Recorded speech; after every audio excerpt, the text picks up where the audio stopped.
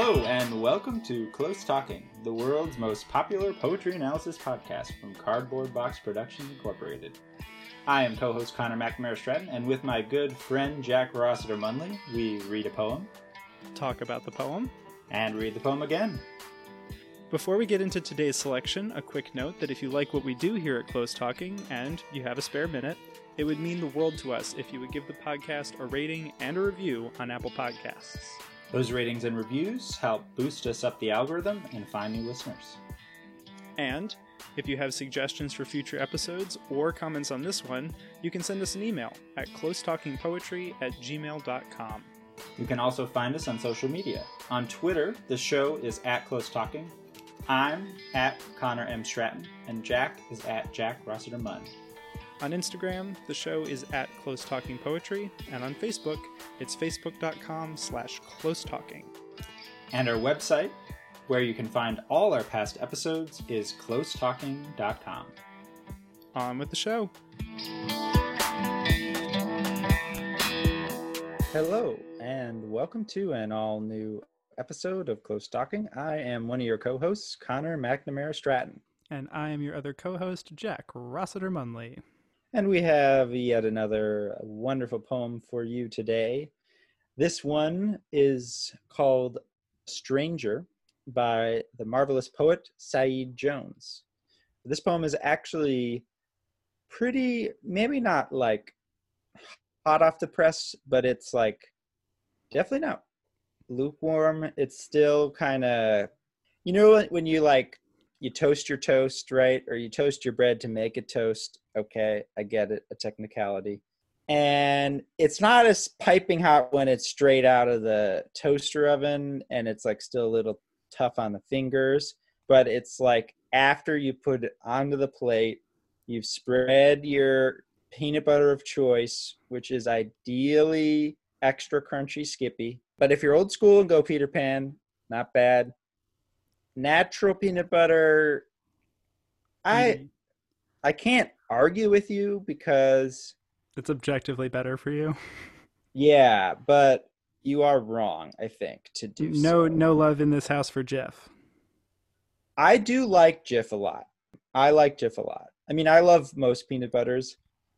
But then you get it all spread, get your little cup of OJ, and then you take your second bite. That's the heat of this poem right now, which is to say a perfect temperature. It was published in the New Yorker this summer in July, I believe. And it's a wonderful poem, and I'm excited to talk about it. And Saeed Jones is a marvelous poet and writer. His first book came out with Coffee House Press in 2014, which has, I think, in the running, one of the best titles for a poetry collection of all time, Prelude to Bruise, which it's just, you can't beat it. It was a finalist for National Book Critics Circle Award. Saeed Jones also recently came out with a memoir, which came out in 2019, How We Fight for Our Lives. He has a great Twitter presence, the ferocity, and he used to work at BuzzFeed, so you might know him from there. I'm very excited to talk about it. Me too. This is a great one. This is A Stranger by Saeed Jones. I wonder if my dead mother still thinks of me. I know I don't know her new name. I don't know her, not now. I don't know if her is the word burning in a stranger's mind when he sees my dead mother walking down the street in her bright black dress. I wonder if he inhales the cigarette smoke that will eventually kill him and thinks, I wish I knew a woman who is both the light and every shadow the light pierces. I wonder if a passing glance at my dead mother is enough to make a poet out of anyone. I wonder if I'm the song she hums as she waits for the light to change, or if I'm just the traffic signal holding her up. Wow. Really good. And I should say, Sarita, who is the dedication for all of these episodes except for one, passed this poem along to me, who got it from one of our friends, Brooklyn. So shout out Sarita, shout out Brooklyn. Thank you for bringing it to our attention. This is a wonderful poem. And I guess, like, before we get super deep into it, it seems like Saeed Jones's mother passed away, I believe, in 2011. And this is a recent poem. So he would have been in his 20s, I believe, at the time, probably late 20s. Yeah, the sometimes we do a little play-by-play of the poem. It's not a super narrative poem. It's kind of, I mean, the first sentence sort of says it all. In the first line, I wonder if my dead mother still thinks of me. And it's kind of a meditation on what is it's like his mother still exists, but is in a different form now that she has died. And so he's like, what is my new relationship with her? What is her relationship with me, if she even thinks of me or knows me? Yeah, and just kind of takes that sort of question in a lot of directions. And that's basically a sort of bare minimum of the poem. Which is such a fascinating exercise, because it is like, to some degree, when a person dies, who they were, your relationship to them can change as you continue thinking about it, but sort of the totality of their life you have an understanding of, and they are more static than you as a continually growing and changing person.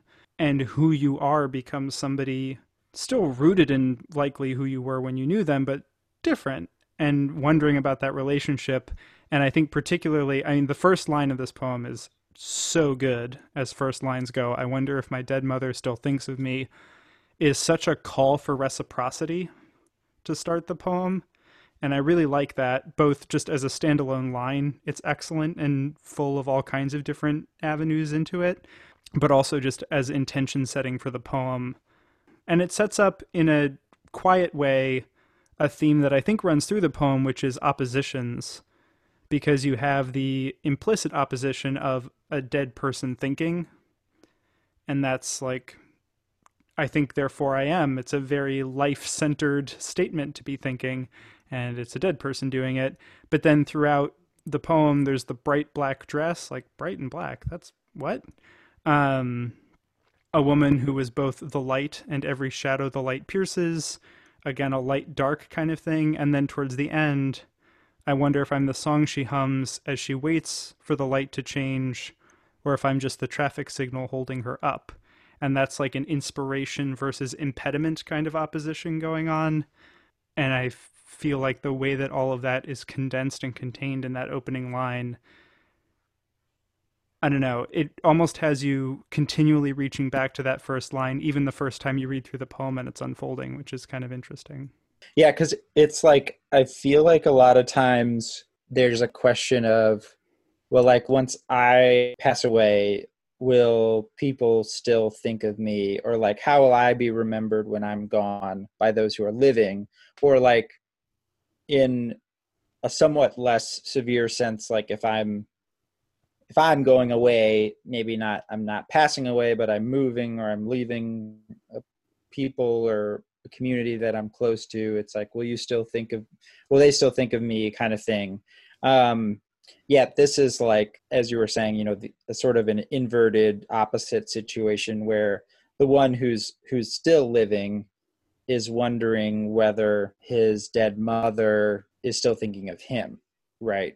And so rather than the other way around, which I think is really interesting. And it like, there's so much there and it can go a lot of different ways. But the one thing that I, especially as the poem progresses, that I was thinking about, especially with a mother or a parent or like, one of those formative figures in your life, especially when, and I don't know really anything about Saeed Jones and his relationship with his mother, but I don't think that's really necessary at all for this poem. But like, especially, when it's resolved, like, this might be a silly direction to take it in, but it helps me understand this, is like, I feel like there's a big narrative of like, wanting to prove something to your parents or something, like make them proud or prove that you're not like them, or this kind of sense that the parents are there and they've set like a kind of path that you take or defiantly not take or something, even when the parent is absent. Like I feel like that's sort of a common tension both in life and in sort of art and literature and TV and movies and things like that. And when there's a sort of an unresolved, like, which I think to some degree most people have unresolved like relationships with their parents, and just like people in general, because you can't just like fully resolve you can't resolve a relationship, but especially when a parent leaves someone at a young age, when they're at a young age, and if the relationship itself was complicated, the lack of resolution is like magnified, or often is. And I feel like it can create this situation where both the parent remains very present for the person, even though they've passed away, this kind of like insistent, almost haunting, which I feel like is really in this poem a lot, like especially the image of his dead mother, walking down the street in her bright black dress. Like what a haunting image that is. And the fact that, and haunting too, like the mother is never said, it's only dead mother in the poem. It's never my mother. And it happens 3 times. My dead mother, when he sees my dead mother walking down the street, I wonder if my dead mother still thinks of me. I wonder if a passing glance of my dead mother is enough to make a poet out of anyone. And dead is also 2 of those times, like the end of a line, which might not have come through in the reading of it, but it's this kind of harsh enjambment of dead mother, and really emphasize both the absence but also the haunting kind of ghostly quality in the poem. But also just like, I don't know, the reciprocity that you said that word, that's such a great word, I think, for this poem, because there's such a longing for a kind of resolution, which I think that's what's such a hard situation. And so it's like you still want something from the parent, but it's impossible to get it. And so this speaker in this poem is like trying to wrestle with that impossibility. I sort of connect that to your earlier point about, like, you don't have to know Saeed Jones's specific relationship to his mother for this poem. And particularly because we just talked about a poem where, like, extra textual biographical information is so recontextualizing for the content of the poem. I feel like that's possible with this, but it's not necessary. Sort of as you were saying, like, you could know Saeed Jones's relationship to his mother and write that into the poem, and obviously this is a poem rooted in that relationship, so it can inform your understanding of it. But in terms of the questions it asks and the feelings it evokes, it does feel like it is taking on a subject that is beyond a specific relationship as well. But I do think you get, because of the sense of longing within the poem, and as you're saying, that longing to like reach what cannot be reached, resolve what is always forever unresolved, it does then sort of reflect back, and it makes you feel like there was some disconnect from life that is still playing out through the poem. And I think some of that, for me, comes from the title and then the stranger who is brought up in the poem, because I at least find myself asking about who is the stranger and who is the speaker of the poem, and how are they related and connected. Because in some ways, carrying out the kind of reading that we're talking about, where you're acknowledging the distance of time from the person you knew or the person you were, in some ways that stranger is the speaker, but they're created to be a separate entity. And I'm curious what your thoughts are on how that creation of a separate entity plays into both this feeling of like resolved and unresolved, but also the way that that stranger is and is not connected to the speaker, and in some ways I feel like works as a foil for the speaker, to the dead mother in the poem? Yeah, no, that's such a good question and like such a good way of thinking about it. And yeah, I mean, yeah, the question of this of the stranger is at once very mysterious and also like yeah, it's kind of I mean, so the title is A Stranger. Um at first, you know, in the first say 3 lines, you have your title, A Stranger, then you have I wonder if my dead mother still thinks of me. Then you have I know I don't know her new name. I don't know her, not now. I don't know if her is the word. And then it goes to the fourth line, burning in a stranger's mind when he sees. And so the mother is a stranger to the speaker. And at first, like in the first 3 lines, before like a character, the stranger is introduced, I was like, maybe the mother's the stranger. But then we have this stranger who's in the poem. And I think, you know, I also was thinking that the stranger is in some ways the speaker in a way, partly the kind of the biggest clue is like toward the end of the poem. I wonder if a passing glance at my dead mother is enough to make a poet out of anyone. And so there, like poetry and poet are like things mentioned in the poem itself.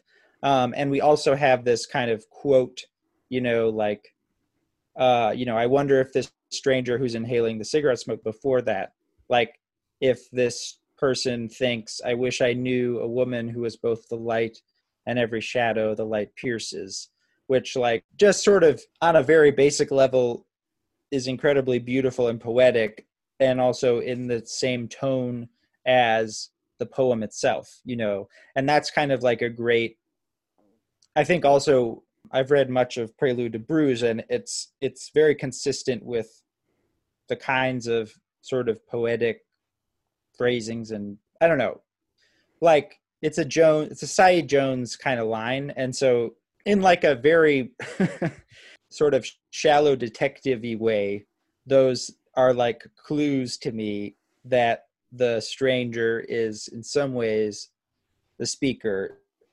himself. Um, but you're so right that like the foil is such a good way to think about it, and the idea of a speaker being sort of separate from the poet. And then there's the other doubleness of the dead mother being a stranger to the speaker now, like being no longer living. It's interesting because if I had skimmed this and it was like a poem that I was like workshopping, I might have made some quick revision to the title and called it like This Stranger or The Stranger or something, even though it is already a novel by Camus. But like A Stranger, the article A is so much less specific and less pointy, you know, like when if you say like that stranger, it's like you're like that one over there, you reader know who that is. And if you're like the stranger, it's like assumes a real sense of importance. Whereas like A Stranger, it's like could be anywhere. But when I am thinking through like these sort of different ways that the speaker is sort of the stranger, but then the stranger in the poem is like also a separate character, and then the mother is also a stranger. It's like the A stranger makes sense in the because it can hold all of those, if that makes sense. And I think like a good title kind of orients the reader toward like some sort of broader like concern of the poem that is could be hard to capture in the text itself. So like all of that, okay. I've said stranger a lot of times, like what's the point, I guess, is, you know, a question. And to me, I don't quite know, but my first guess is like it's a question of identity, and like the speaker feels like they've lost a sense of themselves. And I think about, you know, one of things that I've learned from Sarita in her studies in social work and public health and psychology and stuff is that, you know, one way to think about identity formation is like through relationships, that like you become who you are in relation with, you know, first your caregivers or your parents or whatever. So the loss of a mother is not just the loss of someone who you care about, but is also like yourself, or a part of yourself, in that relationship has been disrupted. And I think like a stranger is such a perfect way of thinking about it in this sense, because you're still here and you're still somebody, but like your mother is gone, but you're not gone, but you don't know who you are as a person without their mother in a way. And so part of the poem seems to be like both sort of just dealing with the loss of the relationship, but also like, who is this person now, like with this new relationship? Like, okay, I can't have a relationship with my living mother, but I can have a relationship with my dead mother.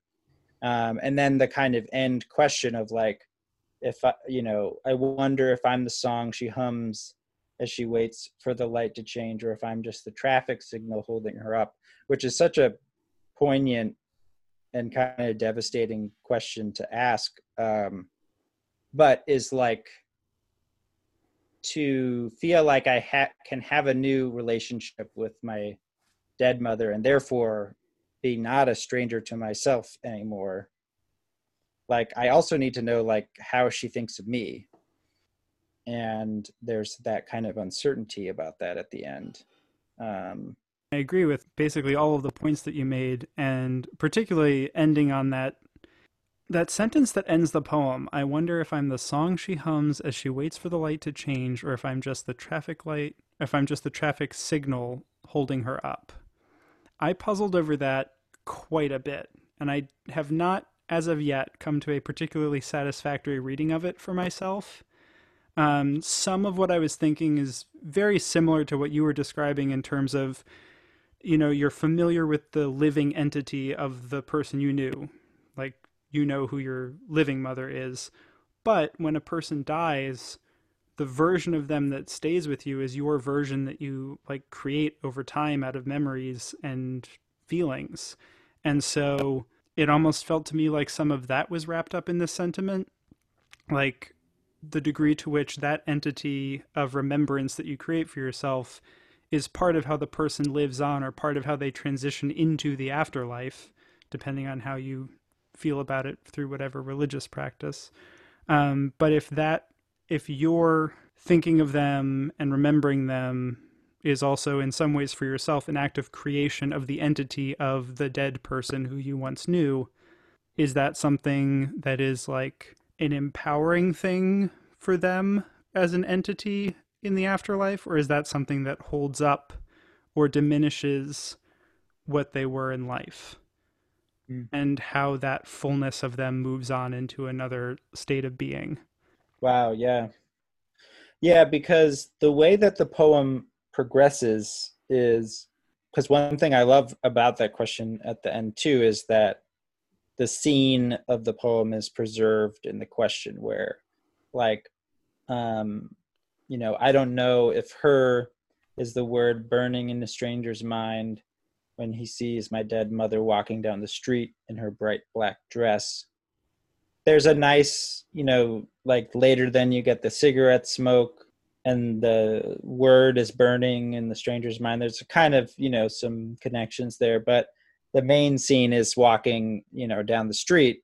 And so then at the end, the sort of like embedded metaphors that kind of form the two parts of the question are taking place in that scene, right? So it's like she's still walking in that bright black dress, maybe is humming a song and is waiting for the traffic signal. And it's like, am I that song or am I the traffic signal? And also like the progression then too is like a stranger.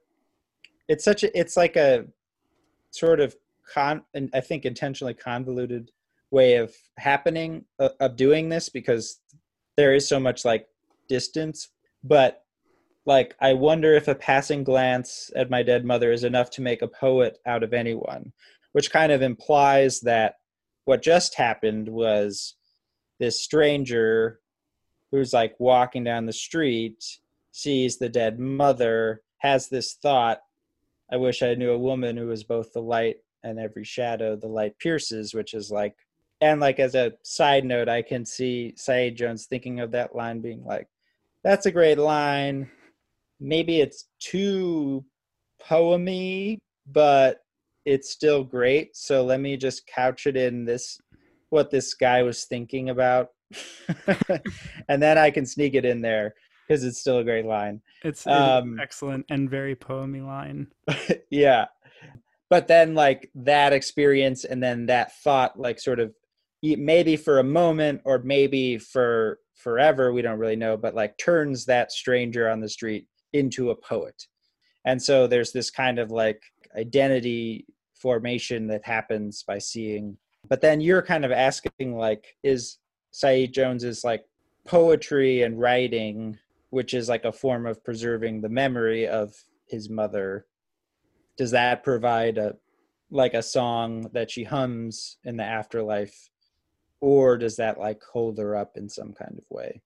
Is that kind of what you were asking? Yeah, kind of. And it also just gave me the thought as you were talking about the line that it could also be sort of a reversal of how many people like look for signs of their departed friends and loved ones in the material world. And if you sort of flip the script and this is the dead mother looking for signs in an afterlife place that's kind of being created in the poem, looking for signs of, you know, Saeed Jones, like humming a song that they sang together and then remembering it and thinking about him, or looking at the traffic signal and something about the way it flashes reminds you of a, you know, waiting at a traffic signal together. Like, I feel like there's a lot of talk about people noticing things in the world and being like, oh yeah, my dead mother, you know, she was the traffic signal, or she was whatever. Like I saw something that made me feel her presence. And this is almost the reverse of that. Like, is this a moment where the dead mother passes this stranger and then something happens in this afterlife that reminds her of the living person? Right, because in a way, the stranger who's smoking the cigarette could be Saeed Jones in the as like a living ghost in the afterlife or something, right? Yeah. Well, I love the layers that this poem goes through to like create just such intense distance through language.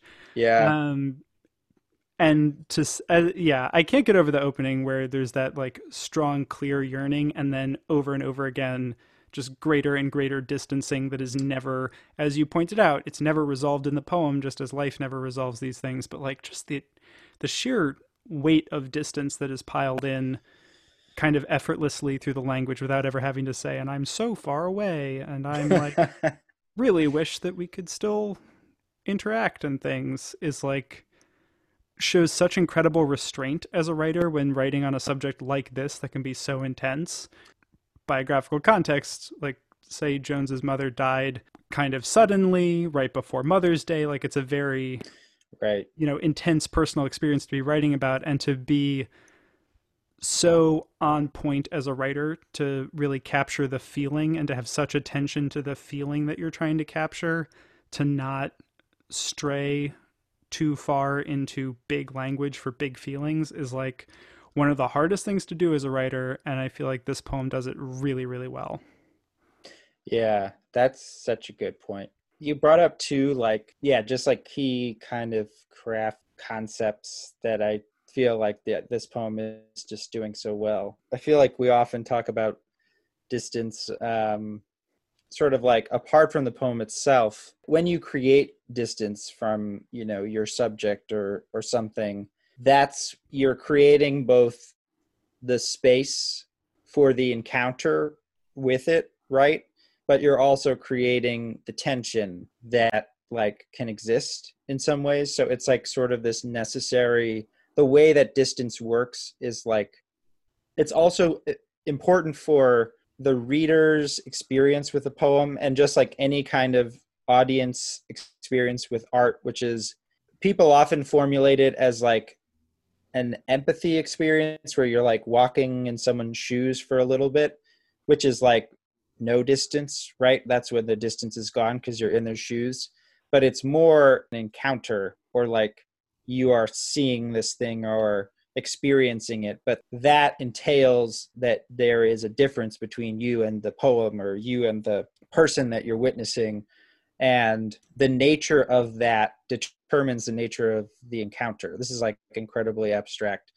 So that the kind of nature of the distance is like a formal question that has like really intense, I think, consequences on the content of the poem, in terms of like, what is the way both that the reader is going to encounter what I'm talking about, but also like, how is the speaker encountering or thinking about the subject matter as well.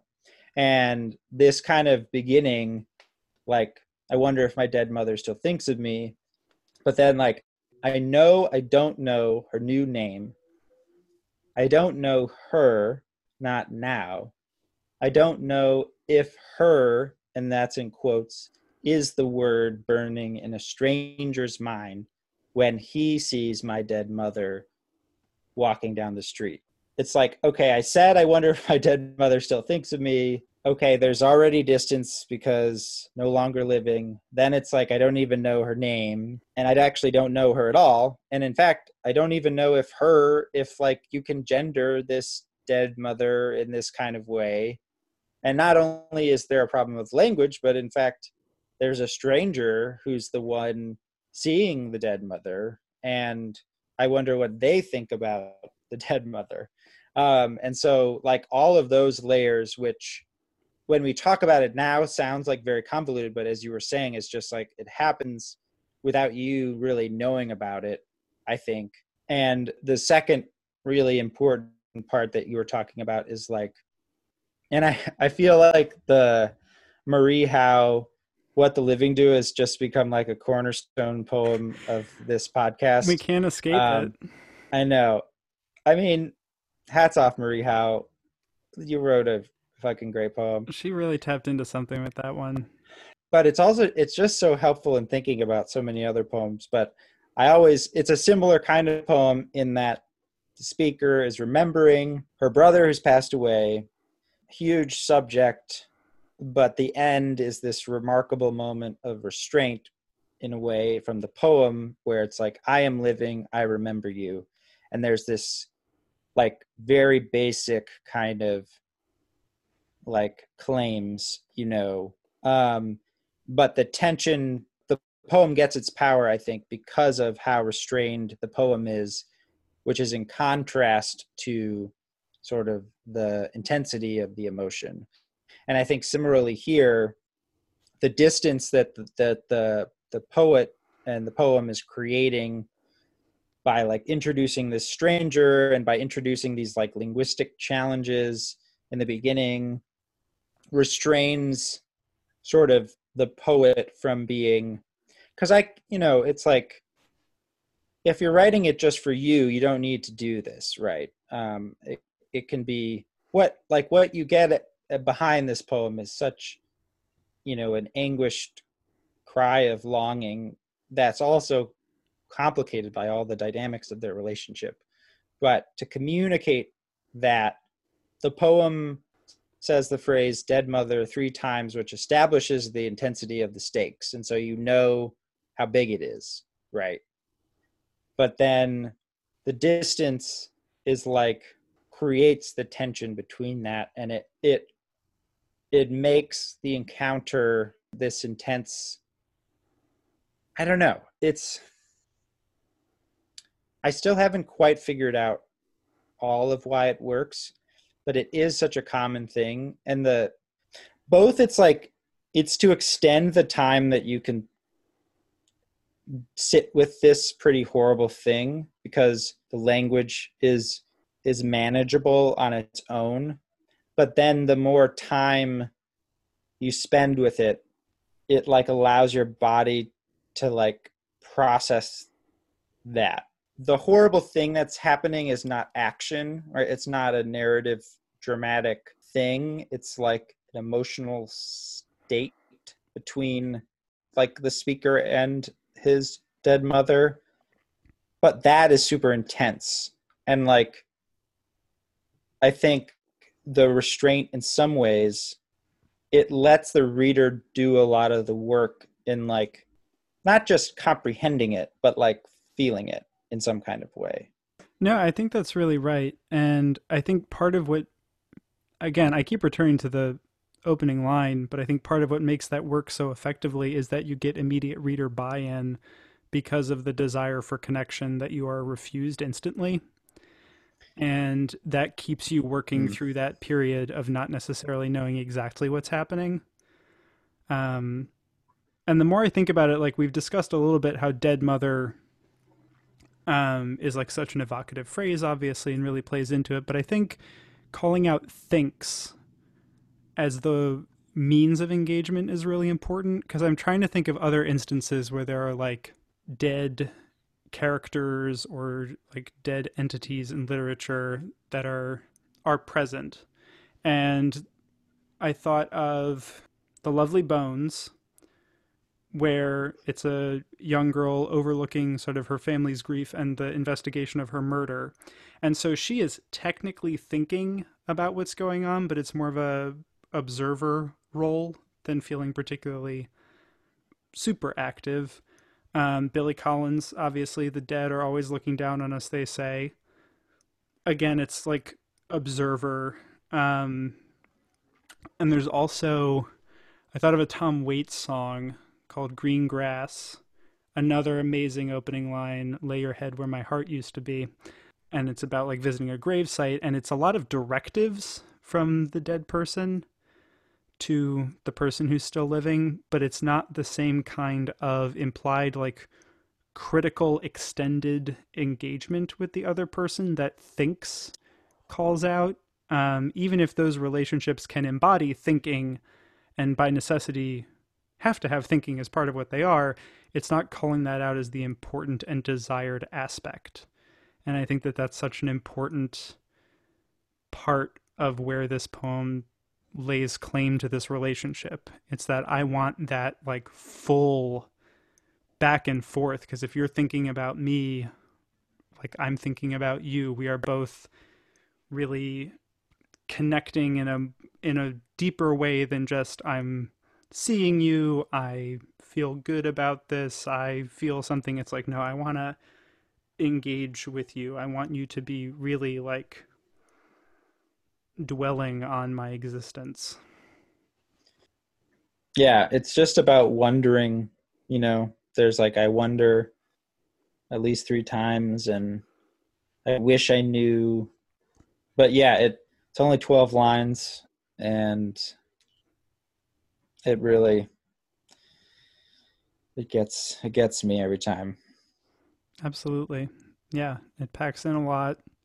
And as you said, taking on something like wondering and wanting and being so comfortable with lack of resolution is really, it creates a powerful effect when you're reading it to have that, because especially I think because it's such a short poem, it stays with you longer because of that. Yeah, no, exactly. And I think this is kind of my last sort of thought about it, but like as a poem, I feel like it can create one of the sort of obvious difficulties of having an unresolved important relationship with someone formative who is no longer living is like, as we've said, the only place you can try to create a resolution is like in your imagination almost, or like it's in this imaginative space.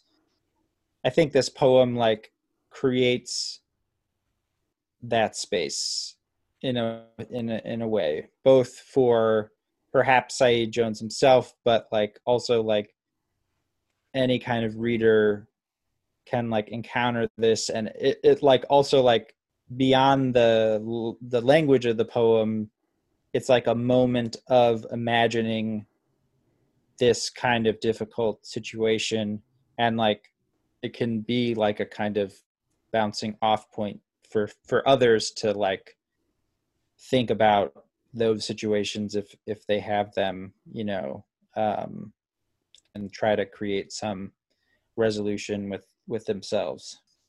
Should we read it again? I think we should read it again. All right. A Stranger by Saeed Jones. I wonder if my dead mother still thinks of me. I know I don't know her new name. I don't know her, not now.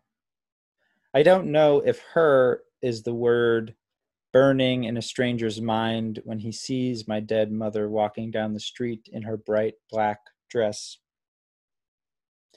I wonder if he inhales the cigarette smoke that will eventually kill him and thinks, I wish I knew a woman who is both the light and every shadow the light pierces. I wonder if a passing glance at my dead mother is enough to make a poet out of anyone. I wonder if I'm the song she hums as she waits for the light to change, or if I'm just the traffic signal holding her up.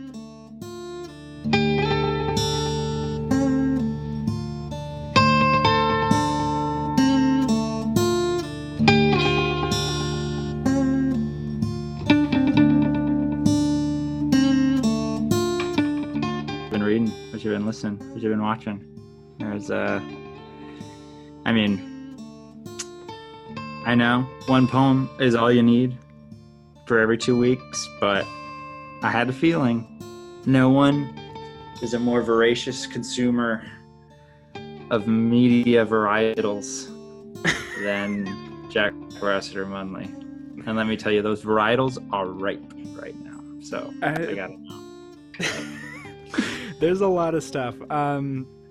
Yeah, so I have been reading a really excellent book, Seven Fallen Feathers, Racism, Death, and Hard Truths in a Northern City by Tanya Talaga.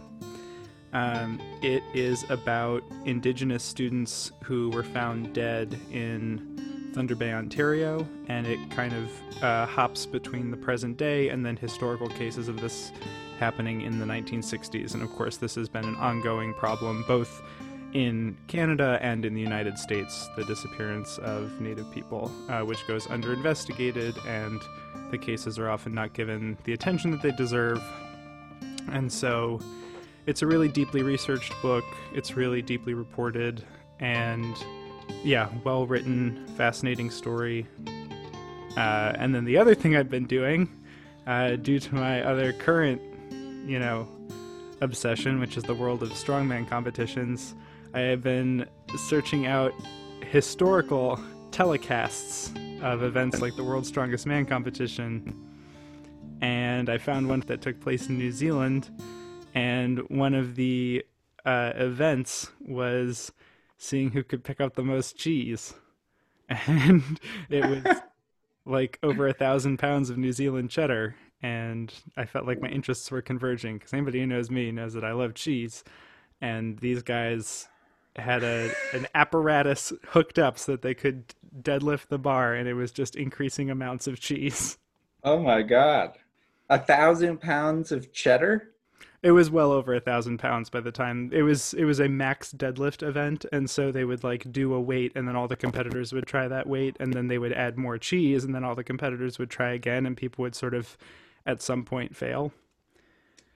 Right, because you can only guy handle so much cheese. You can only handle so much cheese. The final guy lifted over 1,100 pounds of cheddar. My God. I believe it was 535 kilograms. Sticking with my theme of one that is very, very serious and something else that is taking the edge off. That's amazing. You are a cheese man. I do remember back in the day, there was always cheese sandwich, wheat. I think it was probably the brown berry wheat, maybe.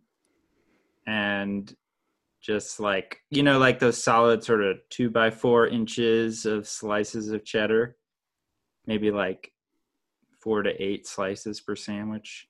Oh, not on my lunch sandwiches. That was like No? special occasion sandwiches on baguettes that would have more, and then I'd have to take a cheap Ah, nap afterwards. of course. Oh man, amazing. Well, all right, Jack. I can't top you this week. Well, I'm still want to know what you've been listening to or thinking about reading. Okay, well, I've been listening to a bit of a throwback, not too far, but the Frank Ocean album Blonde, specifically Ivy, Self Control, and then that song Future Free, where he's just kind of rapping. But I've been driving around. It's been great playing that on blast. So that's been good. And then I've been reading. I've been on a bit of an Angela Davis kick. I recently mostly finished Our Prison's Obsolete, which was very good, just sort of about carceral state, mass incarceration.